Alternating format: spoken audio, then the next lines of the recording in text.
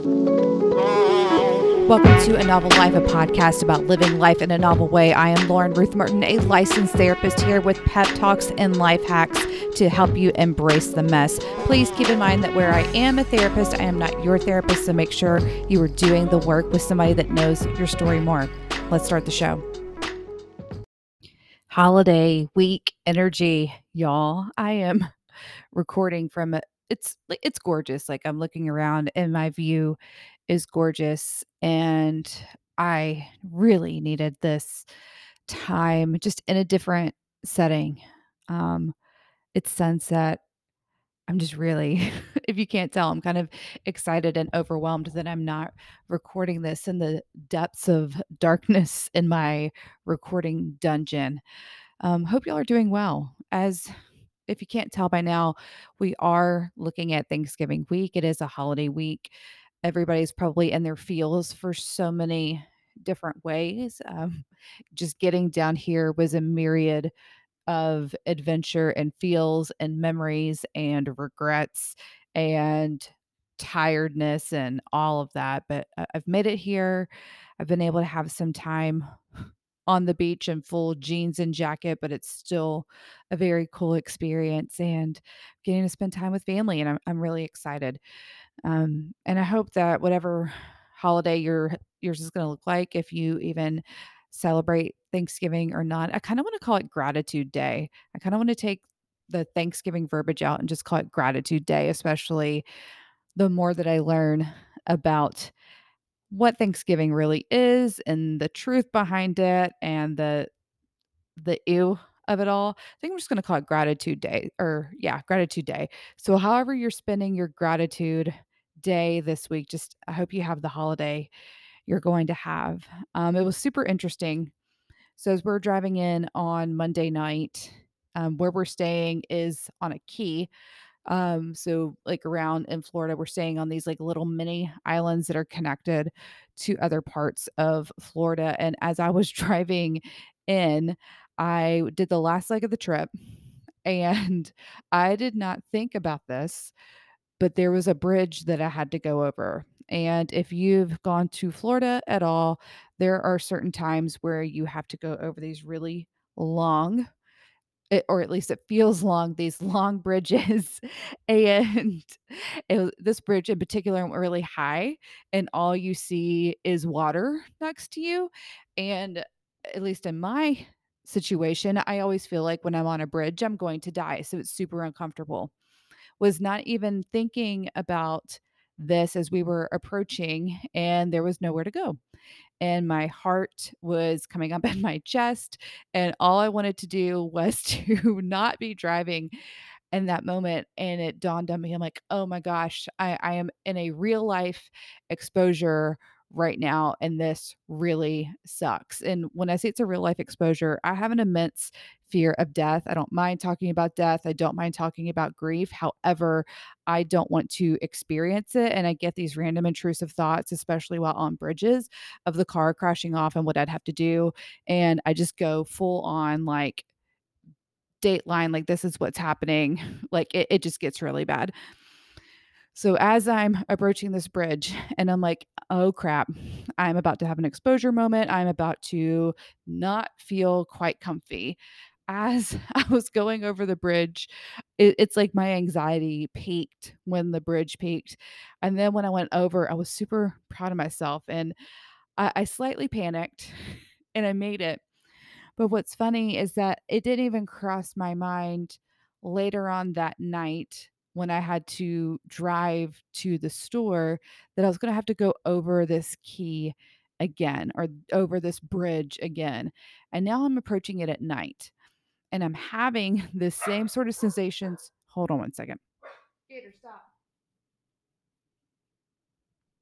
And so as I'm having that sort of peak of everything, I I realize, okay, I'm experiencing this again. It's not as bad. I have more understanding for how this is going to go, and I made it. And all of this to say, forgive Gator barking in the background. I don't want to have a good flow going on right now. As this is why exposure therapy has its place, because the more that we become attuned to things that make us uncomfortable and the less that we avoid, the more we're able to gain a sense of context and understanding for it.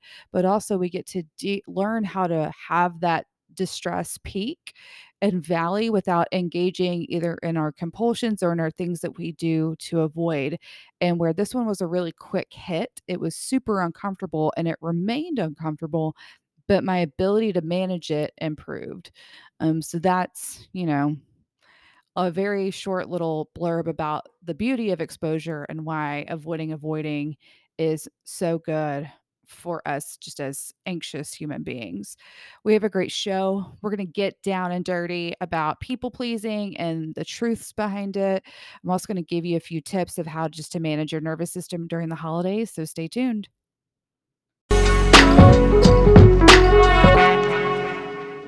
Want to support a novel life? Here are a few ways that you can. Rate, review, subscribe. Log on to laurenruthmartin.com/social. I have some amazing partnerships where you get some cool discount codes, including New Harbinger books and Shirley non-alcoholic wines. You can also access my e-courses and sign up for the newsletter, laurenruthmartin.com/social.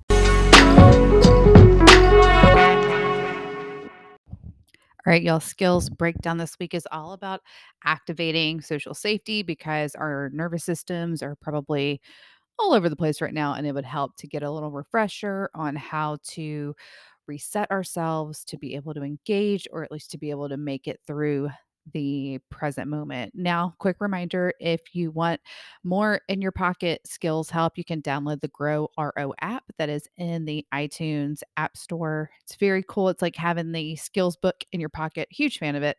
And I also know the people that created the app, and they're pretty awesome humans too. So make sure you download that if you're interested.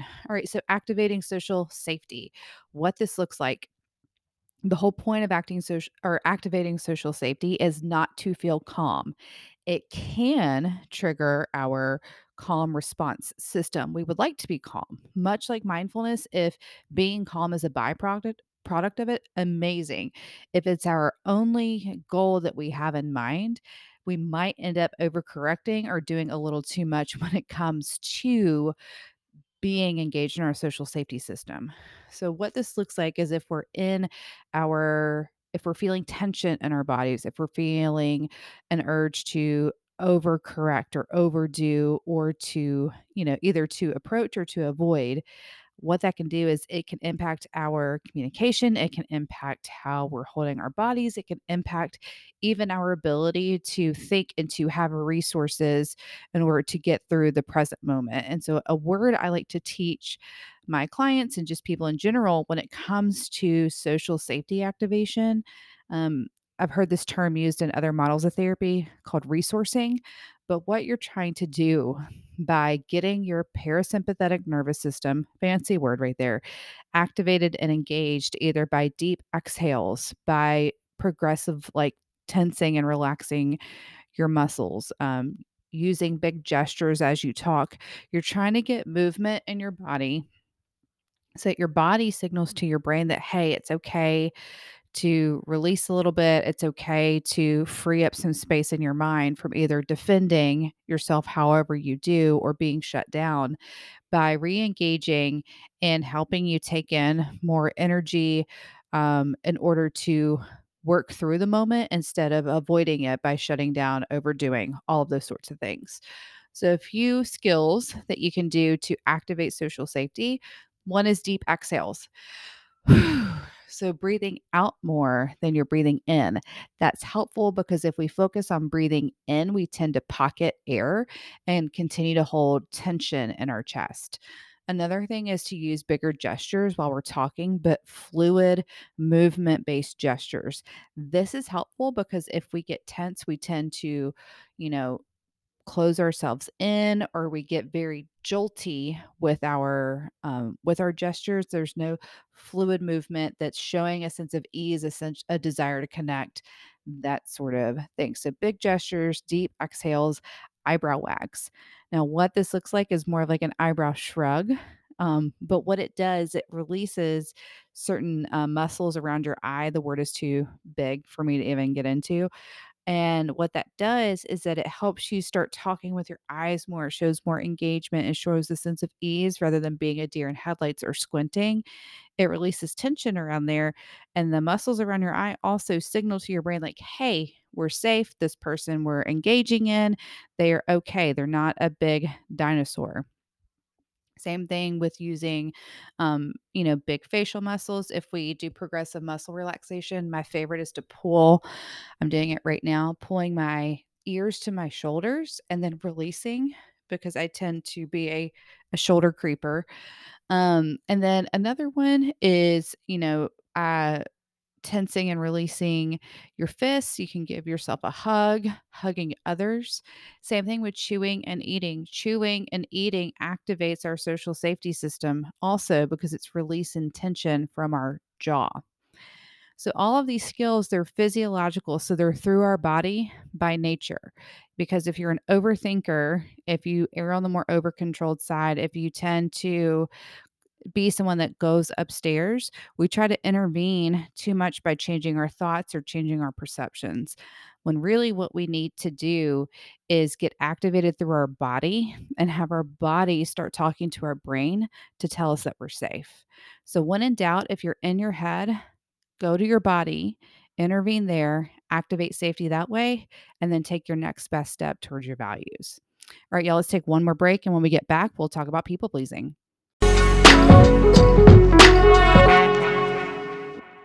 Y'all, this was a tight race. I had y'all choose on Instagram if you wanted me to talk about people pleasing or learning how to accept help. And it was such a tight race, but people pleasing won out. So, this is what we have today.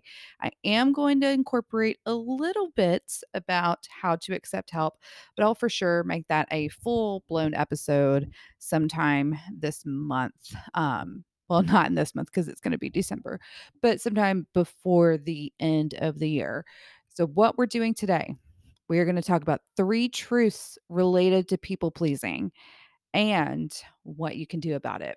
Because we got to have a little honest chitty chat about people pleasing, how it's truly impacting us, how it's impacting our relationships before we go into changing. Remember, it's all about awareness and openness to this feedback that might be calling us out with the most loving intentions, all in the air of becoming more mindful of why we do what we do and finding better ways to go about it, better ways to go about relationships, better ways to have our needs met, better ways to work through discomfort as opposed to overdoing all the things all the time, trying to make everybody but ourselves happy. Now, that was a lot of info in like a minute and a half. So let's just all take a collective deep breath. All right. And if you've been listening to my past podcasts, now you know one thing that us people pleasers really struggle with is knowing our needs in the moment. And that's just, oh my gosh, that could be a whole episode in itself of identifying what we need, what we want, what makes sense in the moment. That's something I encourage all of y'all to do as we're talking about this is the idea of becoming more comfortable with having needs, with having wants, with having desires, and just how to just to be a human as opposed to this robot. So let's get into the 3 truths about people pleasing. Truth number 1, it is about control. Now I want y'all, I'm going to repeat that. Truth number 1, people pleasing is about control. It just is. And I hate to break it to you, but it's about control. People pleasing.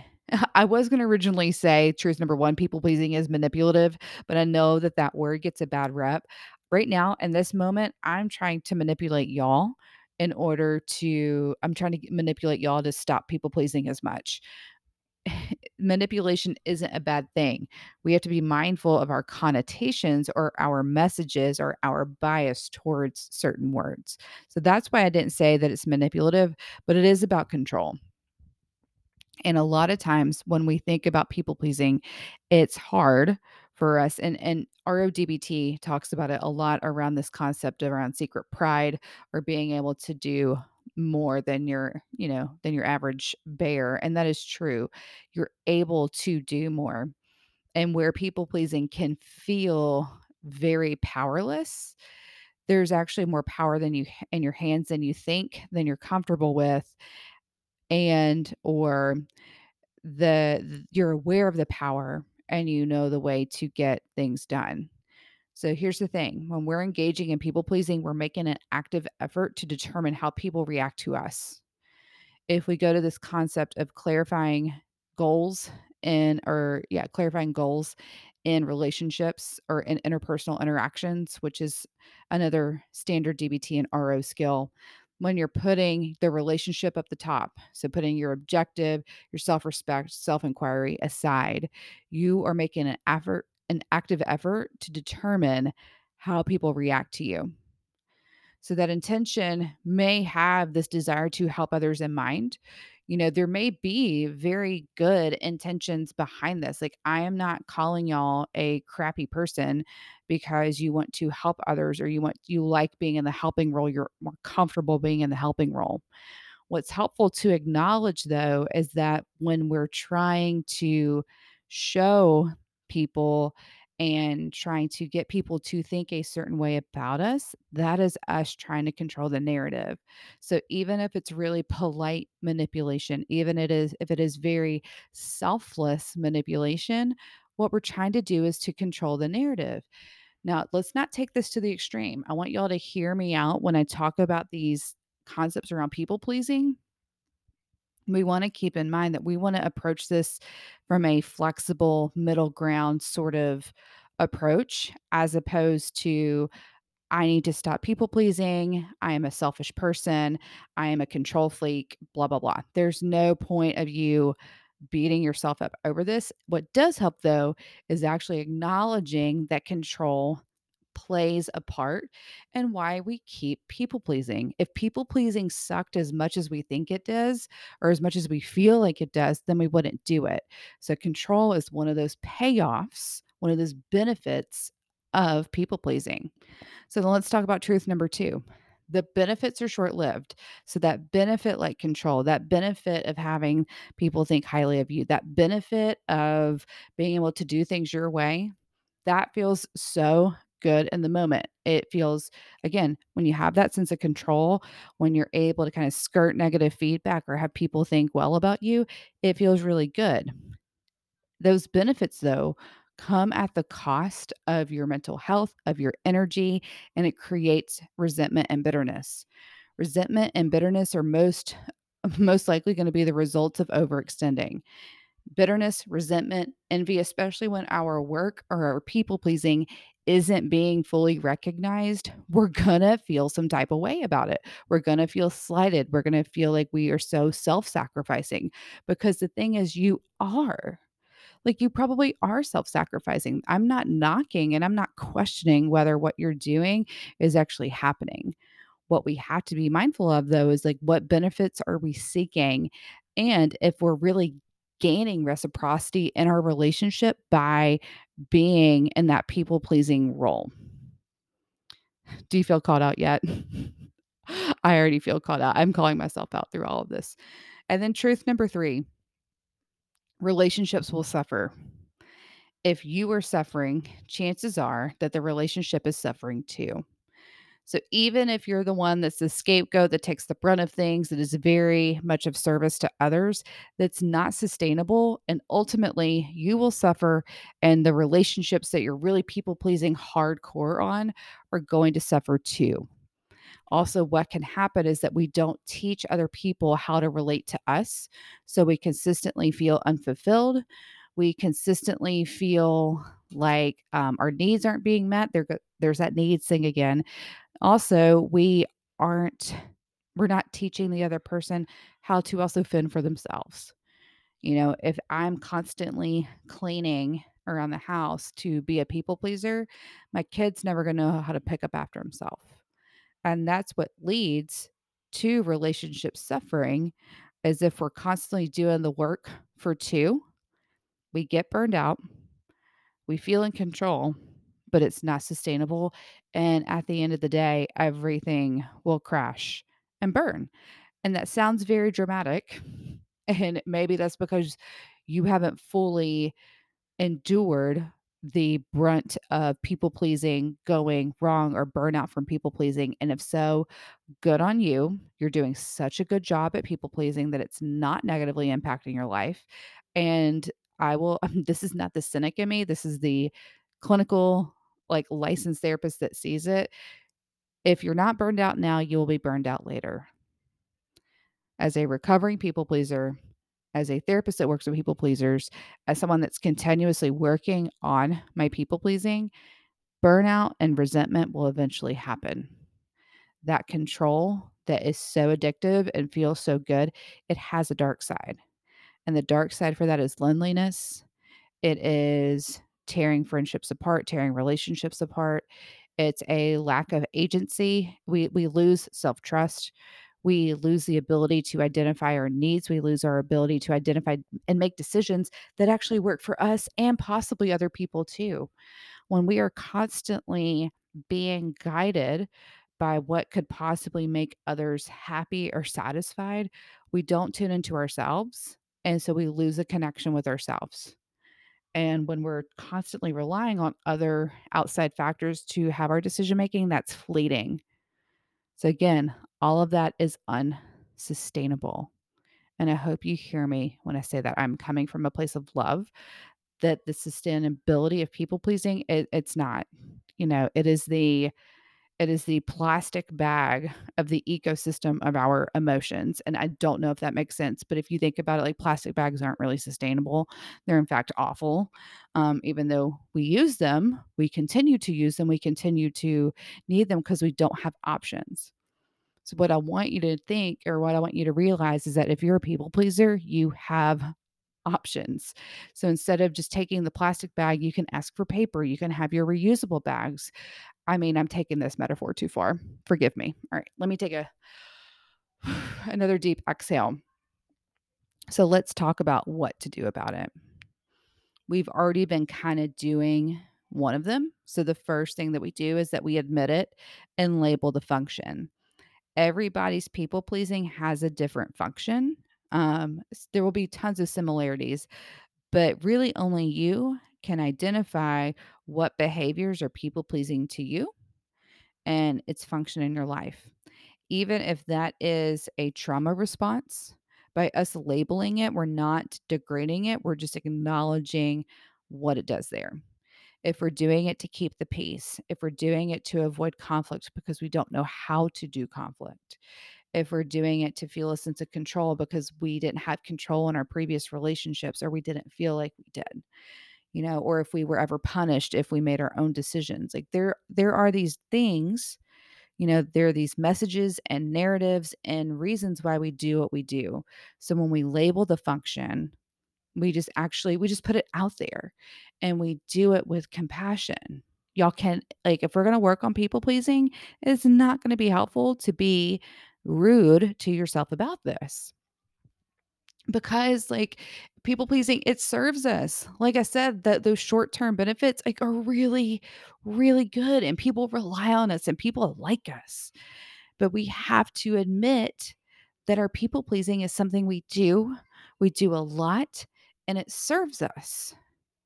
Because if it didn't serve us, then we wouldn't do it. And when we label it and call a spade, we actually begin taking the power away, and we could begin putting power back into our agency, our autonomy, our, like, just our general self-trust. So when we admit our people pleasing and label the function, that's what it looks like.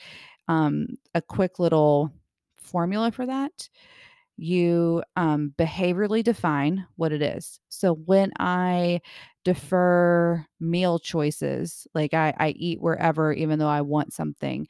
When I turn the tables, when I put the decision making to other people, that is my people pleasing, and that prevents me from XYZ. So that prevents me from making a mistake.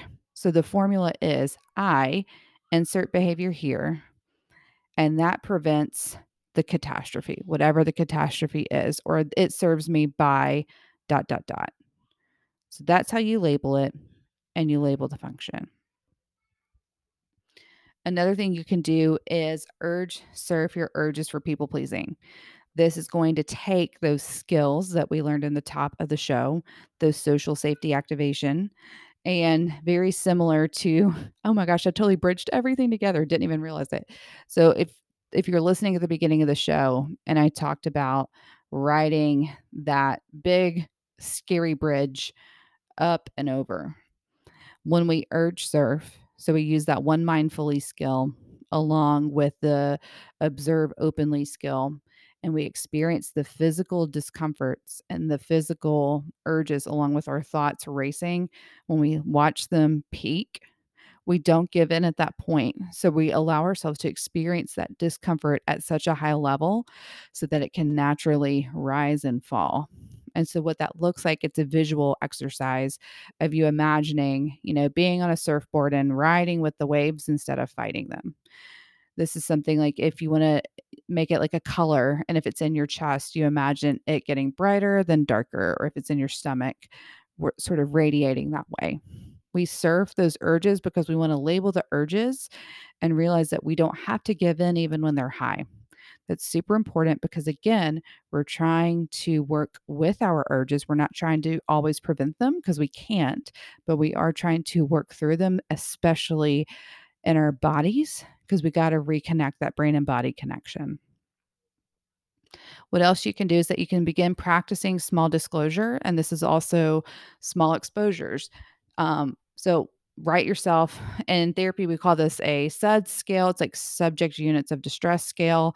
I think if you're an ERP therapist, do not quote me on that, but you write a scale from 0 to 100 and you think about like what are my top people pleasing situations. So if they're at 100, like those are the ones that are really really hard to like disengage in, and then you go all the way down to 10. So, like, what are your 0 to 10 sort of, disclosures? This is where getting used to asking for help can be part of this exposure exercise. So, what may be like a 10 or a 20, it could be asking somebody at Kroger to like actually pull something down off of the top shelf instead of you climbing by yourself to do it. That's an example of going against a people pleasing or a not accepting help sort of urge. The I do what I want, or I don't need no man sort of type of thinking. Um, when we practice small disclosures, we tell people, "Hey, you know what? I am totally aware of the urge of, like, I don't wanna make a decision right now, and I just want you to know this is what I'm thinking." We don't have to go straight from people pleasing to then picking fights and putting our opinions out there everywhere. We can start small. And we can start with relationships that we feel more comfortable with. We have a right as to how we go about this. It may be telling our partner, no, I don't want pizza tonight. I want a hamburger. That might be at 100 for you, and that's okay. This idea of letting people know that this is what we're working on, this is how it looks, and this is how we're going to challenge it. Then it gives you one accountability, which might actually be putting your people pleasing into something more productive, and then two, it helps you connect with others because now they can help you with something. So see how that accepting help and people pleasing, they kind of go hand in hand. You also need to make a list though of what you're willing to try in regards to your people pleasing as a way to better establish an understanding as to like what you're doing to help you be more intentional about it rather than just having all this open awareness of where all of your people pleasing is. As somebody that tends to being mindful and being intentional is something that I'm working on. I tend, again, adult ADHD problems, I tend to be very much like going after shiny objects. I can really engage when it involves other people, but when it comes to my own stuff, it's harder for me to be mindful and intentional. The more that we slow down, the more that we make space between our urges. So there's that urge surfing thing and what we do, people pleasing, arguing, whatever that looks like. The more space that we put between that and the more accountability that we have and the small shifts that we make, we have a commitment. And if we think about people pleasing and commitments, we make a lot of commitments to others, this is something that you're having to commit to yourself and really change because unfortunately, you were so capable of continuing to tolerate the mess that comes from people pleasing that for you to make this change, I will be honest with you, it's not easy.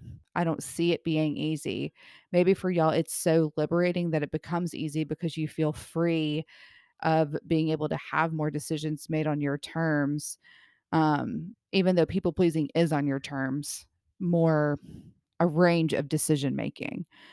So to go back to that overcorrecting thing, as we admit it, as we ride these urges, as we practice small disclosure, as we continue to give ourselves exposure to not people pleasing, we have to remember our why. We have to remember, you know, our intentions of shifting this. We also have to look at being preventative. This is something that is best done a lot more in advance than when we're at our brink. And you may not have that choice right now while you're trying to shift this people pleasing thing. It's going to be an identity shift. And there's a lot that's rooted in that. So when you go back to admitting it and labeling function, you got to see where your identity rides in that too. Because people pleasing is more than just a behavior, it's a way of life, it's a way of thinking, it's a way of being, it's a way of being known. And for you to reshift how you're going to have to be known, your friends, your family, your community deserve to know that too, because they're going to need some time to adjust. So keep persisting, keep practicing, keep challenging that urge to stay in that box. And I just can't wait to hear the freedom, especially around this time of year, that challenging people pleasing will do for you. Thank you so much for listening. Please be sure to rate, review, subscribe the podcast. It helps get the word out, and sharing is caring. Make sure you're following me on Instagram at Lauren Ruth Martin. There's also a link, laurenruthmartin.com/social. Tons of great freebies, some discount codes. Those are ways that you can support the show, and it's greatly appreciated. I'm so thankful for y'all. I hope that you have the week you're going to have, and I'll see you next week.